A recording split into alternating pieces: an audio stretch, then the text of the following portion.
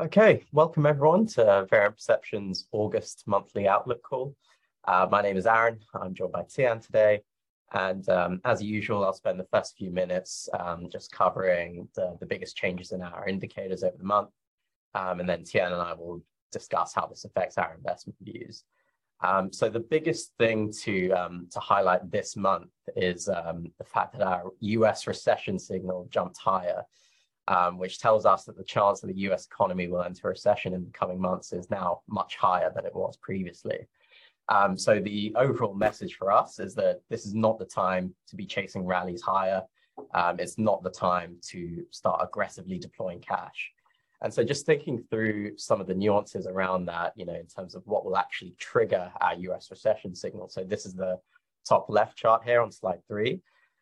So the red line there is effectively a count of how many of our submodels have triggered so far. Historically, when we've seen over half of the submodels trigger, that is a very good lead on a US recession. This is, again, we're going off NBER recessions, we're not going off 2 quarters GDP. And in the middle chart there, I've just shown some of the hard data inputs that we're tracking. So right now, we are starting to see some hard data stress pick up quite quickly. And again, the way that we think about recessions is very much these feedback loops that occur between soft and hard data.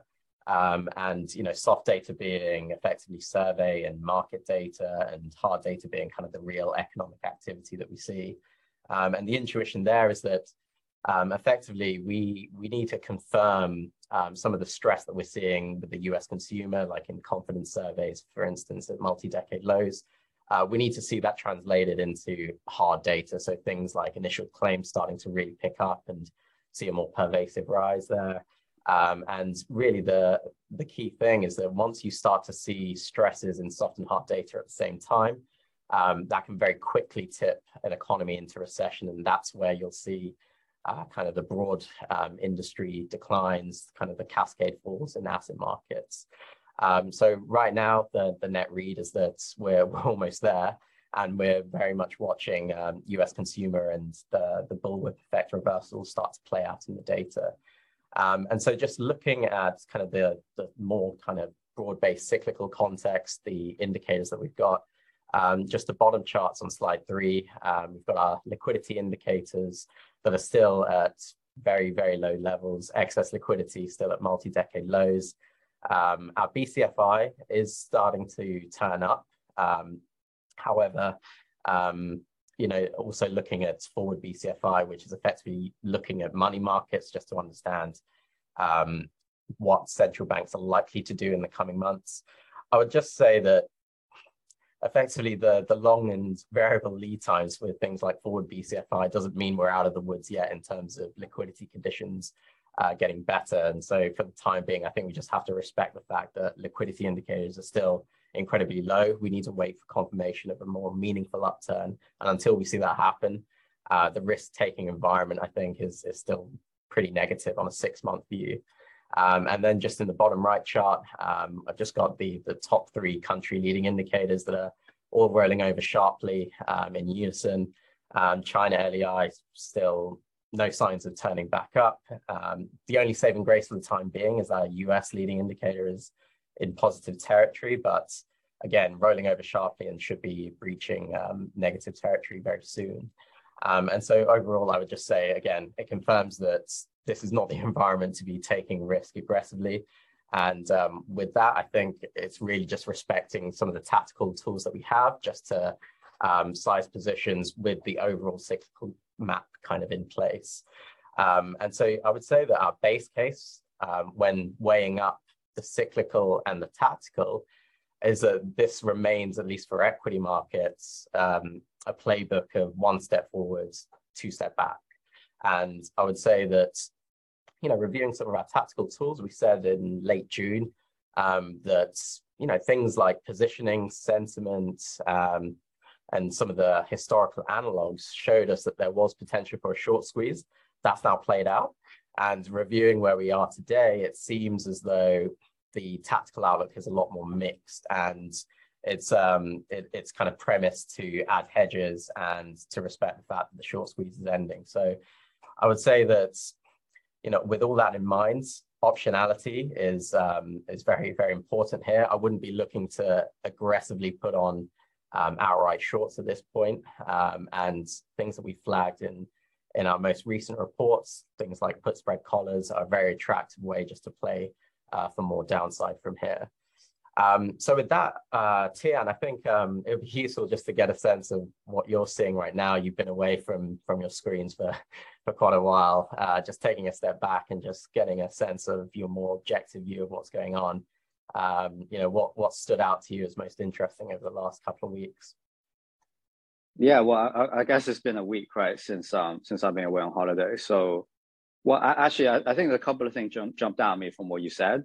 I think the first thing to emphasize on the recession model is the way it works is the model is fitted to historical NBER dates, right? So effectively every month, what the percentage is saying is, what is the probability that this past month will be declared a recessionary month on our models using unrevised data that's not subject to the vintage data problem effectively. So the fact the model reads 40% right now for July is saying that it's a 40% chance that when the NBER dates a recession, July will be labeled as a recessionary month, right? And obviously, you can see from the chart historically, January, when you jump to this level, it generally only goes higher. And obviously on our models, January, when you go above 50 is when we will probably label it a 1. So I think that's probably helps to clarify a little bit of exactly what the model's trying to do. Just to clarify as well, just the top left chart, you're talking about the lasso model, which is the purple box on the bottom. And so, you can see that once you get to that point, it's, you know, it very rarely comes back down to zero. And it does feel like the writing's on the wall there. But I think, this was related to a question that we had, just as you say, you know, we're focusing on unrevised data and the reality is often revised later down the line, right? Yeah, I think that's the thing, right? Again, if you try and be empirical and look at how data behaves in historical recessions, obviously, you know, 2001, 2000, these are, there's a lot more data for those like non kind of policy driven, right? Like 2020 is obviously policy driven recession. But for those ones, what you tend to see is a lot of the data currently being cited in the media about whether we're in recession or not, most of those data prints will get heavily revised down the line. In particular, things like labor market data, non-farm payroll data, GDP data. You know, in real time, again, if you go back to 2007, you know, in fourth quarter 2007, a lot of the data was fine. And then obviously 6-9 months later, they go back and revise it. And suddenly that's when they determine it's kind of the recession starts there. So I think that's one of the dangers today, where if we look at most of our inputs, it's generally unrevised data. So you're using various kind of market inputs, but also kind of sentiment, some of the sentiment surveys, and you know, things like the Fed balance sheet data. It's like numbers that's, again, it's not like they're not subject to any revision, but the revisions tend to be smaller, or they tend to be not be significant historically. So I think it's on those unrevised data or data with minimal kind of vintage data issues, you know, the probability of going into recession has risen substantially. I think that's probably the best way to clarify it. Now, obviously, in the context of the fact that our liquidity indicator has been so poor for so long, it's very hard for us to turn kind of structurally bullish, right? Or even have on a 6 months plus outlook to be bullish from here. That, you know, all this talk about whether it's a start of a new bull market, you know, none of that fits. We put out the thematic report, you know, obviously end of the month, last month. Again, what are the signs to look for at market bottoms? Go through the checklist. We're not there yet, right? We haven't seen curve steepening. Bonds are just starting to rally, but we're not seeing kind of the really big recession scare rally yet. Mm-hmm. You know, the Fed hasn't eased. So again, I think, the 6 months plus outlook is still tough. Right. So we're going to still need to ultimately have in mind kind of a risk off, I think, bias. However, you know, the tactical charts you highlight is very interesting. In particular, I noticed the tactical context for the S&P has gone positive now, right? So again, this is stuff at least we back tested, where when it goes positive, the expected forward return every week is actually pretty good. So, you know, and I had to look at some of the gamma models this morning, where around 4,200 on S&P is like a really really kind of solid. Yeah, you've got the chart there, right? It's like there's a lot of positive gamma around here. So you can easily see us get the dealers kind of delta hedging and paying us here in terms of S&P. So that actually kind of suggests that even though the median rally says takes us to 4150 kind of range, if you get up to 4300 and above, that's a zone where it gets a lot lighter and probably easier to put shorts on tactically. Yeah. So that's a few things that kind of jumped out at me. Otherwise, I do notice bulls obviously kept grinding lower for the past week, where if arguably it makes sense because some risk premium is being taken out given the CPI print. But again, I don't think the CPI print is that much of a game changer, right? We've had this thesis that it's an inflation plateau, not necessarily a peak, because the May data, we thought the May data would have confirmed March, April would have been an inflation peak, and it really rolls over, right? And obviously, since we saw the May data, it became pretty obvious it's going to be a high plateau for a while. Yeah. And so, if it's a high plateau, I still think the underlying concept that we discussed for the past few months still makes sense, which is there's enough in the inflation data for bonds to rally and to look at buying duration, but there's not enough in the inflation data to save equities, to bring the Fed put back, to save kind of excess liquidity. And that still seems broadly to be the case in the wake of the CPI print, because obviously I noticed a lot of it is driven off food and energy, which we talked about as a wild card, right? Like the other, the other pieces kind of, well, actually shelters actually still going higher. We had the thesis that the kind of observed versus asking rent gap would close, which would help actually shelter CPI to slow down. But the problem is that the asking rents just keep going higher and higher. Yeah. Every month, so even if it closes, the shelter CPI looks like it's actually going to stay high now as well. So, I think overall, as you say, it's kind of, I still think that a broad, don't be a hero, still probably makes sense. If we get up to 4,300 plus, that's probably a much easier zone to establish shorts. But in the meantime, overlaying portfolios with things like put spread collars, and still certainly seems pretty attractive to me. Mm-hmm. Yeah, I would say that, just piggybacking off what you said, this is not the CPI peak that we need to turn bullish. And I think, just digging through some of the underlying data as well, all of the things that are in core CPI, things like used cars, airfares, even rental cars. These were the ones that did the driving, right, for the core CPI to roll over. And, if you look at things like the trim mean, like we know that the Fed looks at that, those are still rising, right? They're still at, 40-year highs, that kind of level. And we're not seeing a rollover on that front. And we can look at things like inflation breadth as well, which is still incredibly high. And so it is a bit strange when we, looking at the market price action, and also looking at a lot of commentators now that are calling for effectively the start of a new bull market, right? I mean, obviously NASDAQ 20% off its lows now. And so, technically it is a new bull market, but I think at the same time, it feels like people are very much chasing the rally higher and effectively thinking that June 16th was the low and this is the time to start deploying cash. But I just, weighing up all of the, both the inflation data and the cyclical picture, it just feels very, very difficult to say that that is the case. And, some of the things that are tactical, I guess some of the technical analysts have been pointing to is, things like breadth. I've just got here just the chart of all of the GICS for industries, 150 odds, and just looking at, how many of them are rising above their 200-day moving average. And, you can see it's triggered over the last couple of days, but it's triggered at the start of every new bull market, but it's also triggered many times during a bear market rally. So, we're seeing a lot of these signals playing out, and to us, it just confirms that the short squeeze is happening. It doesn't necessarily lead us to a new bull market. And I think that's really where we're starting to marry up the cyclical picture and the equities roadmap that we've been talking about, and all the milestones that are still just not there, right, that we can check off.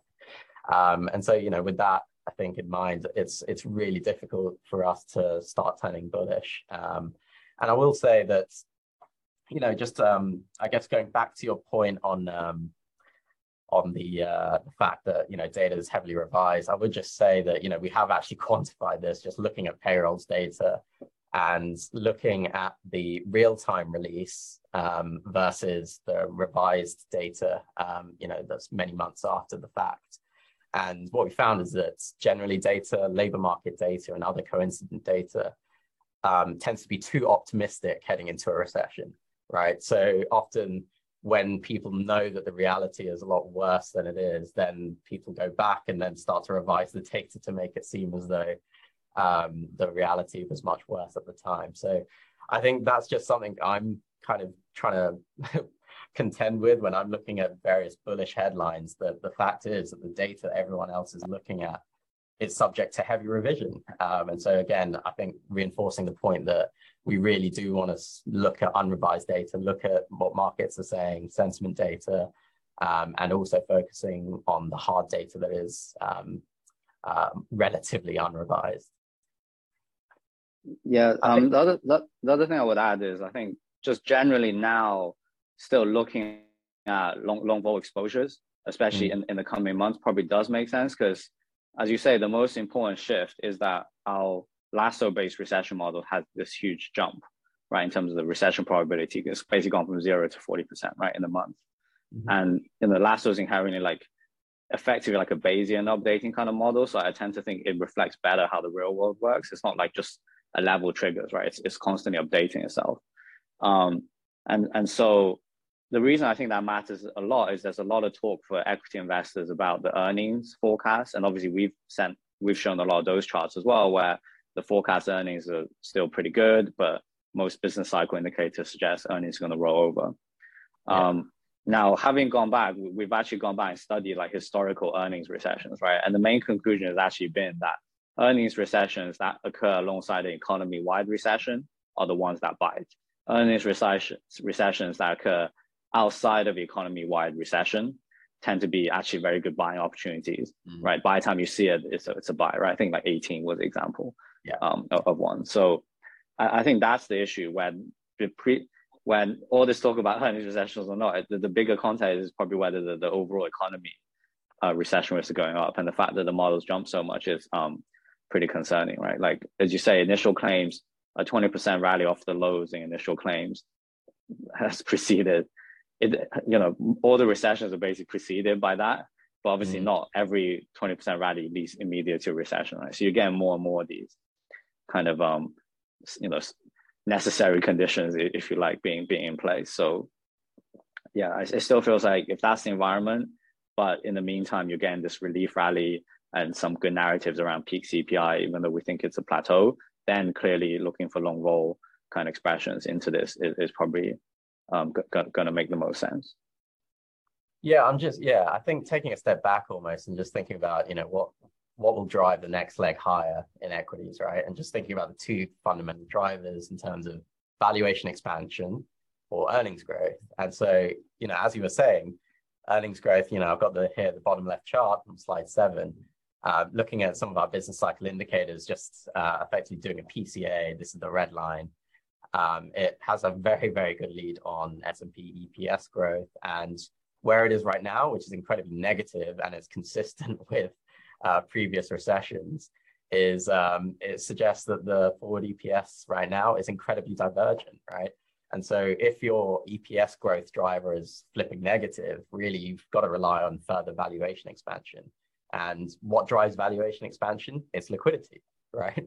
And so until we see that positive liquidity response, i.e., we see either a Fed policy pivot or starting to see things like BCFI excess liquidity turn higher and turn meaningfully higher from the extreme lows right now, it's incredibly difficult really to see how the next leg higher can arrive beyond just tactical short squeeze indicators, right? And I think just running through some of the other charts on this slide, I think one exercise that was quite interesting that we did was effectively trying to understand what is each asset's pricing for a recession as of today. And so the way we do that is just looking at effectively today's drawdown versus the asset's historical median drawdown in recessions in the past. And really the intuition there is that if today's drawdown, it looks pretty extreme and it's consistent with previous recessions, then, it suggests that there isn't particularly that interesting of a divergence. But, if we look at the asset class level, just on the top right chart, you can get a quick picture that, equities and commodities pricing in a decent chance of a recession, but nothing too extreme. But then the actual extremes are with bonds, right? So high yield is most complacent, but even US Treasuries are pricing in, even though we have seen, the yield peak at 3.5, and we have seen the fall in yields there, it's just not, it's not significant enough relative to previous recessions to be saying that bonds are pricing one in now. And so I think with that backdrop in mind, it helps us, I think, contextualize exactly, what assets are pricing in right now. And again, looking at some of the sectors, consumer staples, healthcare, utilities, they're all at the bottom of the range. And so even though these defensive sectors, right, naturally they're going to have shallower drawdowns in a recession, but even that, bearing in mind that context, right now today's drawdowns look nothing like a bog standard recession. And so I think with that in mind, equities are effectively looking pretty divergent with what we're seeing, at least with the cyclical picture, and bearing in mind that Lasso recession model and so forth. Would you have anything to add to that, Tian? Yeah, actually, just hearing when you talk about it, we should actually do the same thing for yield curves, right? Just let's say 2s10s or 3-month 10 or 530s, and just look at how that behaves. Because obviously something that's like a bit top, again, when I say that and I think about it, I do wonder how much more inverted we can get, because obviously if you invert enough, at some point the risk reward just favors you kind of, it kind of just favors putting steepness on, at some point betting on the Fed to back off, right? I think given all our top down liquidity growth, recession, all these indicators, normally you would say the default trade is still that, all else the same, right? You will want to go for flatteners, you will want to buy duration, right? And, you think people rotate back into bonds. However, obviously, given the starting, we are very inverted, right, on 2s10s, these kind of things. Certainly yield curve caps and where the forward rates are, it's you would have to think, you got to buy yield curve caps here. But again, outright, I think that's something. It feels like there's probably enough that you're probably better off betting, especially, obviously we need the recession to happen first, and then the Fed will back off. So you probably need to. So before the Fed shifts, it won't happen. So it's a question of how long that takes. But yeah, it does feel like increasingly we've got to think about when you start putting steepness back on. It still feels like, given all our macro indicators and the Fed's current rhetoric, we're not there yet, but it's certainly becoming more, coming into view a lot more of that, right? So so we should probably do a little bit around that. Like yield curve caps got to make sense, right? If you can carry it from here, you would think. Yeah, I would agree. Again, everything just points to favoring optionality at this point, right? Like you wouldn't want to put on a direct one. Just as you say, it feels as though path of least resistance is still for more flattening and inversion until we see like a meaningful policy pivot, right? I think historically that's always been the case. Yeah. And so, yeah, I think just with that mindset, right? And, the way I'm thinking about it as well is that I still want to be exposed, if say we are wrong, right, and the recession model is it's flagging way too high of a chance of a US recession, then I suppose in that case, right, I think we have to fall back to some of the more structural stories that we flagged already, and then effectively having these hedges on as a way to monetize if we are right, but at the same time let the longs carry us through if we're wrong. And so things like energy, where the structural story is still intact, still we feel as though it's not fully priced in terms of the actual cash flow boost, and the fact that the capital cycle is still just so supportive. But even things like home builders, right? I think, again, it feels as though it's an incredibly contrarian trade. And even though they have rallied pretty hard, you're going from like low single digit PEs to like mid-range single digit PEs. And so, to that extent, yes, they're not pricing in a recession as severely as before.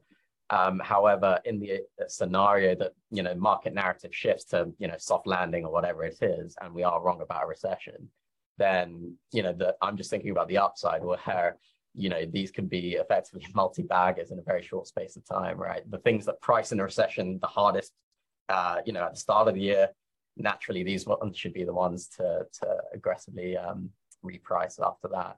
I don't know if you feel differently about that or thinking about other areas if we are wrong. Yeah, no, I think that's a very good way of framing it, right? If we're to think about relative value opportunities, given the recession models ticking up, yeah, certainly trying to get a sense of what's implicitly priced in terms of recessions is going to create that opportunity, I think. But something I did have a question for you though, like what do you make of the commodity moves? Obviously, we put out that trading the commodity intermission. I think you did some work on some of the sentiment, contrarian tactical buys, but yeah, we've obviously seen some decent squeezes now. So yeah, what do you make of that? Yeah. So I've only got just the one chart here on slide 4, bottom right, where we looked at effectively the sentiment Z scores for all the commodities we track. And just to highlight to clients, this is effectively our sentiment Z score looks at things like option price data, skews, positioning data, and so forth, and trying to get a sense of how effectively how contrarian the buy signal is right now, right? And so looking at just the red line, it has ticked back up from a very low level. And so, when we put that report out, I think it was last week, we were sitting at very contrarian levels. And so reviewing all of the other, cyclical and structural charts, the picture there hasn't changed too much. But then when we see the tactical flip quite viciously to positive, it tells us that the short squeeze potential is pretty high. And so when I'm looking at all the charts today, it's even bearing in mind some of the moves, like just looking at copper, it still shows that there is potential for this to run, because looking at some of the drawdowns, for copper, aluminium, and so forth, these are like 30-40% drawdowns, right? And bearing in mind, our structural thesis is still very supportive. It's just the cyclical picture really that has failed to turn up as yet.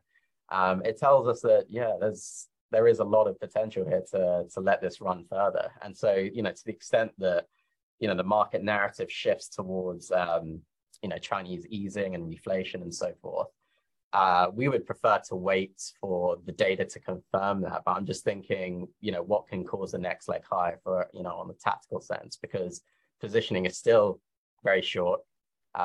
Sentiment is still at contrarian levels. And, to the extent that people start focusing on, I think it's a seasonally strong period for like some of the Chinese steel producers. This is kind of the time when they start hoarding. We'd like to confirm that in the data, but to the extent that the market then shifts to pricing that in, these are still powerful opportunities on the long side. And I will say as well, just the other point to make is that the trading liquidity for these commodities markets is incredibly thin right now.